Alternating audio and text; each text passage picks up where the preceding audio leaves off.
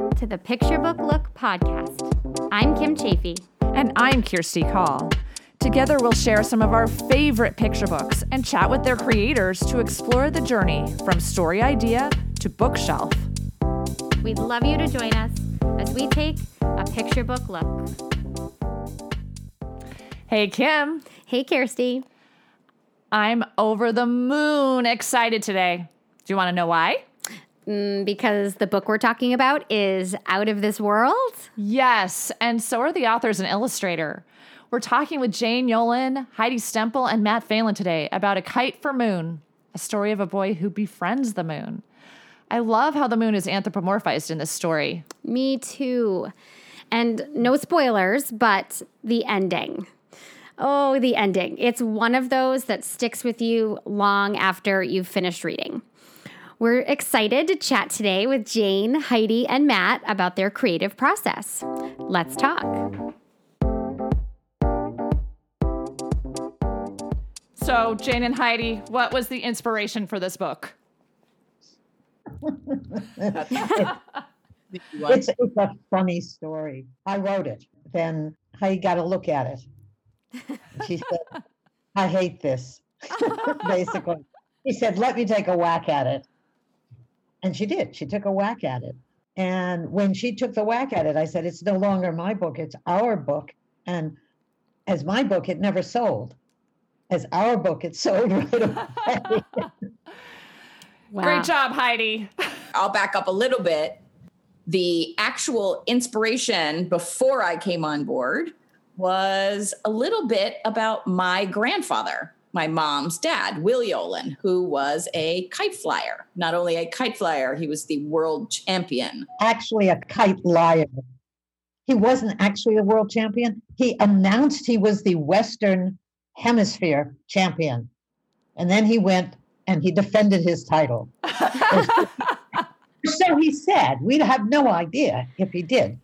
And then he got a letter from the Maharaja of Bharatpur, who said, I am the Eastern Hemisphere kite flying champion. And I challenge you to a duel at my palace. Wow. And here are 2 tickets. So my father did not ask my mother to go with him. He asked the man who was at that point the most famous newspaper reporter on sports, a sports reporter. And the 2 of them went to the Maharaja's palace, where the kite, first the martini bearer gave them martinis, and then the kite bearer put the Maharaja's kite up, and my father put his kite up, and they had a fight. And my father won because, we know this because Red Smith said he did in his columns, and came home and called himself the International Kite Flying Champion. That is amazing. I love it. I love it. That's so amazing. Although, of course, my grandfather wasn't the actual boy. The story grew from there. So for the inspiration, that's kind of a little inside story of the actual inspiration for the beginning of the story. But like most stories, it changed a lot from there, obviously. Came about somebody completely different. Definitely. I love that. So, Matt, what inspired you to choose this project to work on, besides working with Jane and Heidi? Well, I was going to say that's the first thing, obviously. Work with Jane and Heidi. My first question when I read it was, is this Neil Armstrong? And if they said, no, it's not Neil Armstrong. And I said, okay, good. Because that's what I really liked about it. I liked this idea of this boy that was so focused on this thing that through his life, studies and goes all the way up to being an astronaut. I just liked how it came back to touching the moon and putting his hand on the moon. I just thought it was a really nice story about not only, it's sort of, a story about ambition and being really focused on a goal. But as an illustrator, it has to be something that grabs you. And that's what grabbed me, this idea of this boy that held on to this idea and then does it at the end of the book. I love that. We were in a lecture at Keene State in the audience, and Matt was speaking, and he put on a picture while he was giving his keynote, and it was of a little girl walking into a classroom, and the perspective was from behind her. The minute I saw it, I poked my mom in the ribs, and I said, kite for moon, kite for moon. But I knew instantly that Matt had to illustrate this book because it was just exactly how I'd pictured it. We lobbied hard and happily very happily, the publishing company, Zonder Kids, agreed. And that's how Matt wound up on the project. They didn't have to lobby me hard. I was right after I did that little speech. Jane and Heidi basically said, "You are going to illustrate one of our books." And I said, "Yes." Okay, yes, I am. This is the rest of that story, which you may not even know, Matt. The people who at Zonder Kids, they kept on saying, "Well, how about so-and-so? How about so-and-so? How about so-and-so? How about so-and-so?" And we said, maybe, but what about Matt Phelan? And they said, "Well, how about so-and-so?" And we said, "Well, how about Matt Phelan?" And then how about so-and-so? And then I said the magic words. I said, "He's available." I love it. We knew. We had seen you at one of the mass signings that we all do together. Well, not anymore, but you had said, "Yes, I'm between books." Available. Available. Note to self. So I know we talked a little bit about the writing process, but what else can you tell us about the writing process of this story? Well, this book came about like no other book we've worked on before. She alluded to it before, where this was a fully written manuscript that was turned down a lot. So my mom wanted to send it out again, and she asked me to grab the manuscript, and I did, and I read it. And what I did was I said to her, "This is too long. It's too sentimental. It goes, I mean, it just went on and on and on and on." And I know Fierce is in the background laughing because she's heard that original line. And I said, "Can I take a look at it?" And what I did was I halved it for sure. I condensed it. I took all of the lovely bones that it had, and I just brought them to the surface and took out the extra stuff. We talk a lot about compressing a manuscript, and I think that's just what I did. Then I brought it into her, and she read it, and that's when we decided it was our manuscript because it had changed enough story-wise even to be both of ours. And we'd never worked in that way before. Recently, about a year ago, and this was after the book was published, I was going through the files, and we argue all the time about who wrote what line and who did that and who fixed this part. And I found in the file the original manuscript that she had sent to her agent, which is our agent, and it was rejected. And I didn't give any preamble. I just walked into her office and I said, "May I read you something?" And my office is in her house. So I said to her, "May I read you something?" She said, "Yes." And so I read her the manuscript, and she just looked at me and she said, "Thank you." The story was beautiful. The story that Matt responded to, that was always there, but I felt like it needed a stronger ending and it needed to get a lot of it out of there. All the things we say to our students, I hadn't said to myself.